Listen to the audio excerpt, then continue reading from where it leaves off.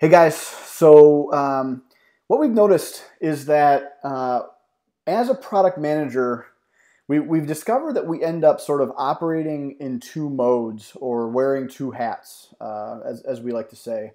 And these two modes come across as one, it's things that pop up, and what I like to say is projects that creep up because of long-standing anecdotal hunches. So these things bubble up, and the way they get talked about is, lots of customers talk about how we need to improve this feature, right? And well, we've for a long time we've been talking about doing this, and when the meeting gets called, we all get together and we talk about how to make the feature better and what to improve and that sort of thing. But when you start to probe into why are we actually here? What caused us to all come together and actually dedicate resources to this? It's very hard to get sort of down to the real cause, right? And everything starts to feel like, well, we got to make it better. Like everybody on the team knows we have to make it better, and we've been talking about this for a year, and now it's time to put the rubber to the road.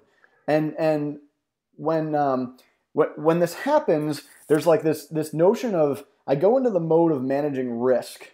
It becomes less about how to make this sort of the best feature in the world, and I go into this mode of how do I make sure that we don't get ourselves into a situation where we push something out there that ends up spiraling and puts us into a bad situation where we're under delivering or we have quality problems or anything like that. So that's mode one. Anything to add to that, Ryan? Does that sound familiar? Yeah, well, so I'm thinking of cases where we say, we need to redesign the search section, or we need to totally rethink our dashboard.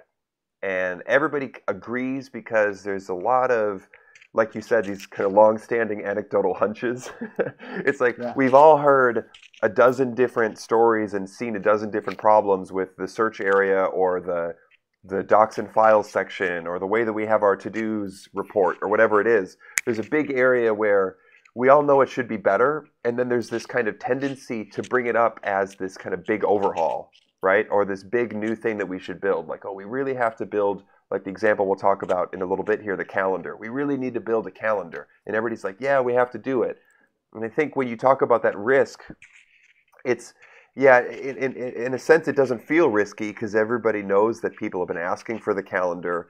But as a product manager, you're starting to think through, well, what does it really mean? What if there's a lot of moving parts to this feature and we start, let's say like with the calendar, if we start building a week view and a month view and we have to integrate with other calendars, I mean, just the integration part could spiral out of control. And a week view with really good UI for dragging, the length of your meetings and making everything line up and stuff like that. I mean, that could be a really expensive, time-consuming, open-ended problem. And how are we going to make choices, and how are we going to kind of, I don't know what you say, like box this thing in so it doesn't spill out all over the place and become a never-ending project, or worse sometimes. Sometimes worse than we talk about how sometimes worse than a project that fails is a project that ships that you wish hadn't shipped.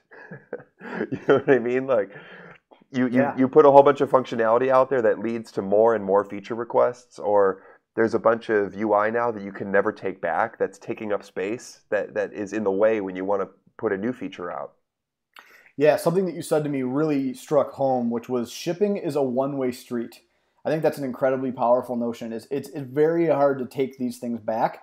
And the nightmare in my mind when you talk about the calendar functionality is the integration side of it, right? You got to integrate with Outlook and Google, and there are protocols that. But now somebody launches a new calendar, right? And well, if you don't integrate, you're lacking, right? So we're putting something out there. We're not incredibly concrete about the benefit. We think that improving the calendar is a good idea, but we're not real sure what the upside is. But we're committing ourselves. We know we're committing ourselves to a lot of maintenance down the road, right? So these things are sort of like they're not matching up perfectly. And I think the other thing you said is this: there's like bottomless ripple effects. Like Yes. I can't see the end of what I'm committing to, and that Right. becomes very, very risky. Even sometimes features that seem smaller can have ripple effects. You offer, let's say, color labels on files in an app. Yeah. And now, as soon as you do that, you realize, well, people are going to want to customize the colors. And then if we allow them to label, they're going to want to be able to bulk change the labels, right? It's Sure. just like one thing leads to the other, you know? Yeah. Absolutely. So there's this role. I think what you and I have talked about is we wanted to surface this because there's a little bit of a danger. In episode 1, we talked about getting to what we think is, I can't use the word ideal state, what we think is a better state, which is basing decisions on demand, right? But the thing that we didn't want to have happen is everybody who listens race out and cancel all their meetings and say, like, this is what I'm working on, right? It's like, because the reality is time is flowing forward. We have resources we need to dedicate. We need to continue to make the product better. So there will be things that we are going to work on that do not necessarily have this perfect's the wrong word too, this good grounding in demand. And we just need to be in those meetings. We need to be productive in those meetings. And when you and I sort of thought about that, we said, it feels like when we're in those meetings, we're managing risk. That's kind of like what we call that mode, right? Yeah, there's the stuff that's already going to happen, right? The stakeholders want it, or somebody made the decision that this has to get built, or there's already just momentum already. And you can't just say, everybody stop the world. I want to go and study. I'm going to do my demand research on this and get back to you in a while. There's a lot of things that you can't do that with. So in those cases, the best thing you can do is actually, that's something we can talk about, right? Is kind of having these smaller projects prepared that you can put in that have the lower risk, right? So it's kind of a question of when these risky projects come up. You're in the meeting or you're working with other people on the team, and then the big hairy idea comes up where maybe for other people it seems like a clear win. Of course we should build a calendar, but you're seeing all the risks as the product person. We talked about how I need to have options there where if it's something that I really have a lot of doubts about, I think it's going to spiral out in scope or whatever. I want to be able to say, hey, I'm going to take that on as the product manager. I'm going to take that on and I'm going to put that into my hopper of things that I'm kind of chewing on and learning more about. And we're not going to schedule that. I'm going to get this down to a point where I understand the demand better so that we can have a more crisp and detailed conversation about what really matters about the idea instead of just building everything we can think of and hoping that it covers the case, right? But then the tension there is that we can't always say, hey, I'm going to go research that, because otherwise everybody would just be sitting around all the time while we go do our research, right? So we also have to have this kind of we have to have a sense of other kinds of projects that we can line up that don't have the same kind of risks. Yep, and so that working the hopper is what we think of as the other mode, right? So I have the first mode, which is I'm managing risk. I'm playing defense. I'm trying to make sure we don't go into some big unknown, some bad territory. And the other mode is this. I'm working with my team. We're working on figuring out demand, making sure it lines up with the strategy, talking to users, doing interviews and that sort of thing to sort of get out ahead of these things and really shape up ideas and insights that we can then bring to the design team, the product team, to say, here's a really crisp understanding of demand.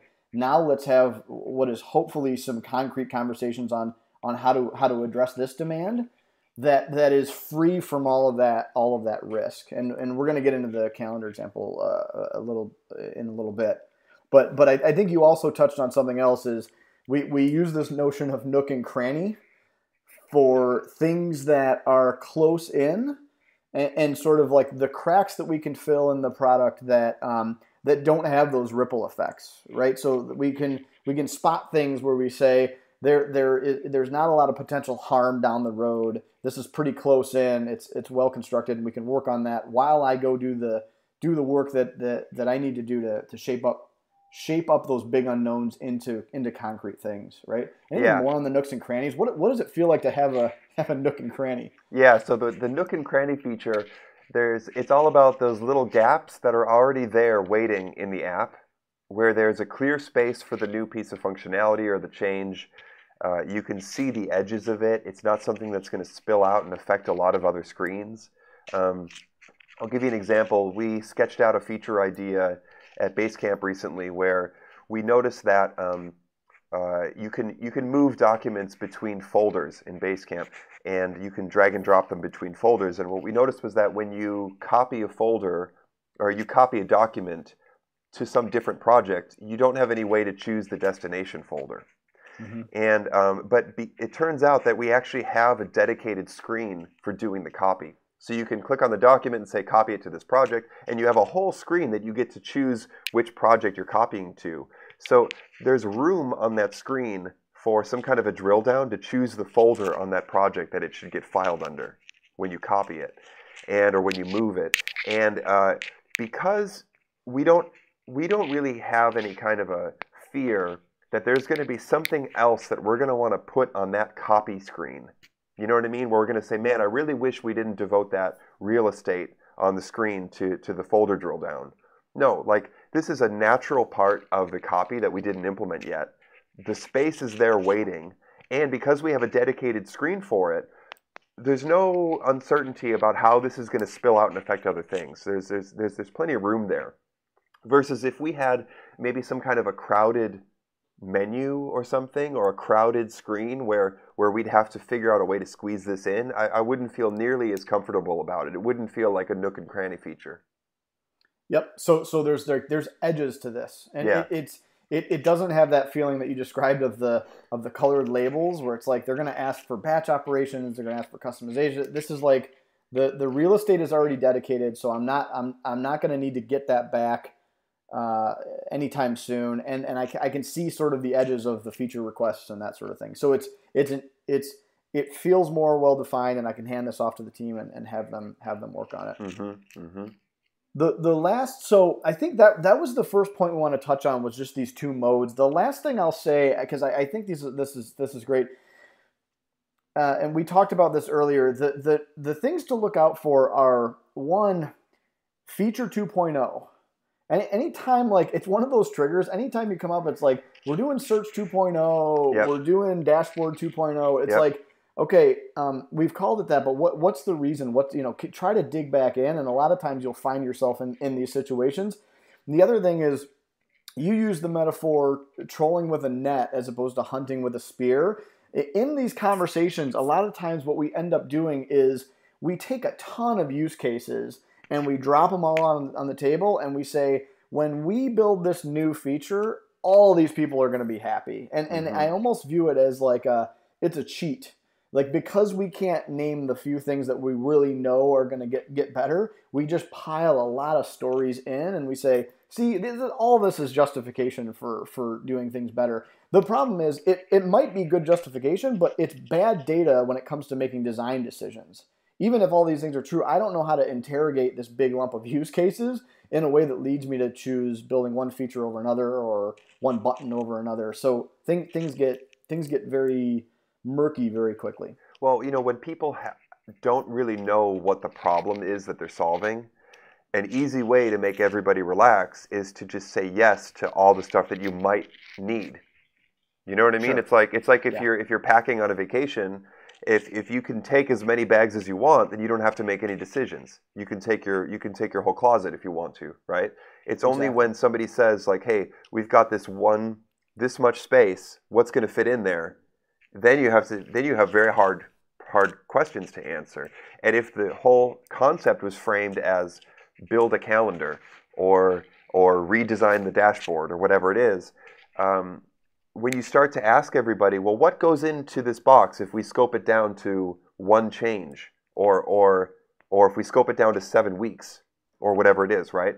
Then you realize, like, well, there's this feeling like we have to do it all, and if we don't do it all, it's not enough, Sure. And usually, when that happens, it reveals the fact that we haven't done that homework, that thing where we take it in the hopper for our kind of solo time, you know, because as a product manager, there's these things that we have to chisel them down and figure out what the real demand is and what the real problem is so that we can go back to the teams with a much more stripped down and precise definition of the problem. And that way people can say, yeah, if we do this, this, and this, we're done. And we don't need those other things because we have a clear definition of what done looks like or what success looks like or what the problem being solved looks like. Absolutely. So what you have a story around this on your team, right? There was this. I guess I'll let you tell it because you'll tell it better than I. But the way I'm interpreting it is you had this anecdotal thing happening where people started talking about let's do the calendar thing. Let's build a calendar. Let's make it better. And it's not that people are like advocating hard for this, but it's like murmurings and like it keeps coming up and just like random conversations, things like that. Do I have it characterized right? Yeah. So the case that we had here was we knew that customers were asking for a full-blown calendar. The version of Basecamp that was in production until very recently just had a very stripped-down agenda view. And we were hearing from customers all the time, you should build a real calendar. People internally knew that we had calendars in previous iterations of Basecamp, and we didn't build it into version 3. And so there was this kind of general sense that we didn't build something that Basecamp needs, and Basecamp needs a calendar, right? And but every time it came up, we just said no to it because it felt like a big engineering project. It felt like a big, open-ended, huge piece of work, especially now that we're also supporting multiple devices, you know, with iPhone and Android and everything. And what does it really mean to build a calendar? You know, it's like, does it mean a month grid and a week view? Does it mean that you can drag events between days interactively? Does it mean that you can stretch the height of a meeting in the weekly view?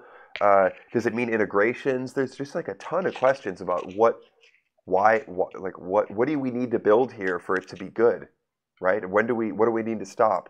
And it's one of those things where the ripple effects just never stop, you know. So it feels like a 6-month project minimum, which for us, I don't know, it depends on where you work, but for us that feels like a eternity. You know what I mean? Our typical big feature releases are 8-week cycles of work. So we kept saying no to it, but the thing is that, you know, these things, they keep bubbling back. You know, you keep hearing it, and then you say, okay, we have to try to come up with something. So this is a case where it comes up in conversation, and you say, okay, I'm going to take that one. I'm going to take that one as one of my research projects, and I've got a handful of good kind of nook and cranny features that I'm going to line up for the next few rounds of work. And then while we're doing those things that have a kind of a nice bounded downside risk, I'm going to see if I can find an angle on this problem, right? And we talked about that in episode 1. So what we did was we did these customer interviews where we talked to people who had written in support and asked about needing a calendar. And we came to a very specific way to frame what they were asking for. And this allowed us to focus the problem and focus the team and end up coming up with a very different design than what we had ever thought we needed to build. Actually, we ended up with a version of a calendar that we were able to release in 7 weeks with 3 people working on it. So we really came up with something lean. And amazing. I can show you actually kind of how we drew it. This is using one of the tools that you and I have been talking about a lot. It's a sort of a technical product manager tool. You know, we call it a CSR diagram. And basically what we want to do is we want to be able to spell out a very specific problem case where if that thing gets better, then the feature worked. Okay, so we don't want the problem to be a calendar is missing because that's too open-ended. But if we strip it down to a specific story that comes from a detailed struggle that happens on the demand side, then we've got something to work against. So I'll sketch it out here. The basic structure is like this. We make 3 boxes. And there's 3 things that we use to define the problem. So the first thing is the circumstance. So that's the situation that the person was in. And the story that we were hearing, whenever we talked to customers who were asking us for we walked them back and we did the thing we talked about in episode 1, asking when, right? What was the chain of cause and effect that led you to ask for this? What were you trying to do, right? And they said, when I'm trying to schedule a resource. So what we mean is somebody has designers and they're trying to figure out who to schedule on this specific project this specific week, right? Or maybe there's a certain number of meeting rooms and they're trying to find a room that's available to schedule a meeting there, right? So they're trying to schedule a specific resource. And then the second thing that we use is the current solution. And this is on the supply side. So they were using the plain agenda view that Basecamp had at the time, which was just a listing of everything that was booked. It was just a list of everything that was on every event that was in the system, and it didn't show any blank spaces. So you couldn't see the free days. All you saw was a listing of events. So what would happen is the result of that is they said, I can't see free spaces. So they didn't know when they could schedule the work. It was just too difficult to see. And this, basically what happens here is this leads to the struggle, right? This is what leads them to write us and to seek out workarounds and to try different things. So we heard stories about people who would always have a wall calendar at hand as they were looking through the events to see what it was, or people who would export all of their events to a different calendar app so that they could see them, And just to connect it back, when we think about demand and supply side language, right? This is another example of the reason that we had these long-standing anecdotal like stories and things like that is because when the customers are creating the feature requests or they're writing into Basecamp, right? They're thinking of the grid they see in Outlook or the desk, like the big desk calendar that they have on their desk where they can glance down at it right. and say, like, I've got things on this day, but like very quickly this day's empty, right? So all they know, this is not like to cut down customers, but it's like the easiest way to describe it is like, why don't you guys have a calendar view, right? Yeah, it's what we all do. We define it as from the supply side. We're like, this is what you should build instead of this is what I need. So it took the translate, like what you're doing is into this diagram under C, under circumstances, you're using the interview process to basically unpack that and say, it's not that you want the calendar, it's what happened and what were you trying to accomplish. Exactly. It's a specific case of using it where we can understand the struggle, right? And then the second part of what we do with this diagram is we use this to frame an alternate solution. So what we're going to do is we're going to say, in the same circumstance, they're going to use a different solution. So this is going to be, this is S2. And they're going to get a different result. Otherwise, why bother changing anything, right? There needs to be a different result. And now what we can do here is we understand what the after needs to look like, what the different results should be. So we can say, I can find a free day to schedule it, right?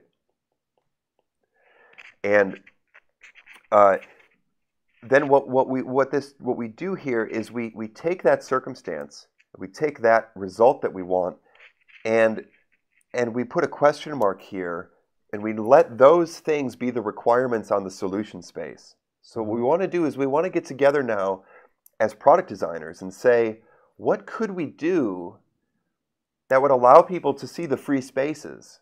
And now that's a totally different conversation than how do we build a calendar, right? Absolutely. It gets rid of a lot of things, right? I might not need integrations. I might there are things that I can start to set aside now that I have the situation and the result sort of tightly defined. Yes, and it also opens us up to things that we could have never considered when we were in the box of it's got to be a calendar. So for example, one of the things we considered very early was an interface like you see if you try to book a haircut or a massage or something like that. You see only the available days, and then you pick the free day. So we said, oh, could we do something like that? Could it just be show me the open times, and it's like an appointment booking interface? And but then we looked more closely at the use cases, and we realized that a lot of time when you're trying to schedule a resource, you work with the other people who also use those resources, and you want to actually see how everything else is booked to make your decision. If you're getting a haircut, you don't care who else is getting their haircut and when. You just either take the slot or you don't. But if you're working with other people, you might see that somebody is available to work one day, but they might be totally slammed the rest of the week versus somebody else has a really thin week. So it's useful to be able to see how other people are booked when you're doing this kind of resource allocation. So what happened was Jason and I actually sat in a room and I presented the problem in this way. I said, is there something we could do just to allow you to see the free spaces? And then there was this kind of different moment of creativity that happened. And Jason pulls out his phone and he goes, yeah, check out this calendar on the phone. It looks like a month calendar, but it's just dots, and you can't drag anything between the cells. You can't interact with them at all. All you can do is click on a day, and then it reveals in the agenda view underneath the calendar what's going on that day. And you can click, or tap different days and quickly get a sense of what's happening on any given day and where there's an opening and where there's not. And we said, man, that is not as good as a real calendar, right? It's definitely not as good as seeing everything beautifully rendered, like with these long pills for multi-day events and everything. It's not as good as that. But if we plug it into the CSR, it's a good solution, right? It's back to having a definition of better, right? The hard thing is if we just define better calendar, then I need best in class. I need to beat every other calendar, at least be parity, right? So I need to build everything up to that. Yes. But now what we have in the result side is something that I can actually measure. I can measure design concepts against, right? Yes. Can I see the free spaces or not? It's not, can I integrate with everything under the sun? Can I send invites? Can I receive alerts? All that. It's a very clear way to understand is what we're proposing doing a really laser-focused job of answering this demand, answering the demand that we identified in the first place. Exactly. And the real definition of success in the design concept, it's in the delta between the two R's. It's not about how are we better than other calendars or do we live up to the definition of a calendar from the supply side. It's about there was a status quo and people were struggling in this circumstance. And now if we replace the solution with this alternative, have we made things better or not? Yeah. So back to your metaphor of the fishing with the net versus the spear, right? Yeah. If I can build the calendar that is better in every way, and what I'm hoping to do is catch some great use cases, right? Because people use calendars in all different. They're on the road they're at their desk. They have big teams and small teams. What I'm hoping to do is make it better in every possible way, and have people sort of float through and say, "Oh yeah, this works for me." The difference between that and what we're talking about is the spear fishing. We have identified one very specific struggle, and now we are designing to fix that thing, and we should be able to see, like you said, that delta immediately. Yep. Right? Like the satisfaction should be it should go up immediately, and we're not in this position where we're out there searching and saying, did things get better? It got better for some people and worse for others, and we're not sure what's working and what's not. That's right. That's the real contrast that we're trying to highlight here. So we ended up with a very concrete idea that we just called it dot grid. And then we also had another thing that we called simplified agenda. And basically what happened was we stripped back the visual styling on the agenda because it was just going to show you the events that were selected on the dot grid, and put more of the visual styling on the dot grid. And the dot grid mechanically was a much simpler idea than a calendar. And we said, we're going to do these two things together. And it's going to be a similar experience to using these kind of common phone calendar apps, but it's going to be on the desktop, and it's going to scratch the itch, and we're going to get the thing done in a single one of our typical working cycles, which we have 8-week cycles of work. And we actually ended up finishing it early and getting it done in 7 weeks. And what did you finish? So, because it's more than design and engineer, like documentation support. Like, what did you actually get done? Because that's astonishing for me. Three people, 7 weeks for something. It's not a calendar. We can't call it a calendar, but for what you guys pulled off and implemented, that's pretty impressive. Yeah, well, it's all in the scope. Because the scope was tight, and also there's also technical decisions that allow us to do that. If we had to build a native version for iPhone, that would be a totally different thing. But because we were able to use a hybrid approach and reuse our web views on the phone, then we really had a very manageable scope here. But of course, that's getting into a whole other area of a discipline of how we only build what's absolutely necessary to scratch the itch. But the thing is that if you don't have a definition of requirements that is that specific, you're never going to get there. You're never going to be able to chisel the thing down and get that scope smaller, because you're always going to have the what ifs, right? It gets bigger, if anything. It always gets bigger, right? Exactly. And the other thing too is that, I wanted to mention that we put the dot grid here in S2 as our new solution. If you plug the calendar, the big bad calendar, if you plug that into S2 here, it's also a good-looking solution. And I hope, from what we talked about in the beginning of the episode, it's clear that it's the risk side and the cost side that made us say we don't want to plug that into S1 or S2, right? We could build a super mega ultimate calendar, and then you would be able to find a free day to schedule, but it would cost us 10 times as much, and who knows how many open-ended there's too many rabbit holes there.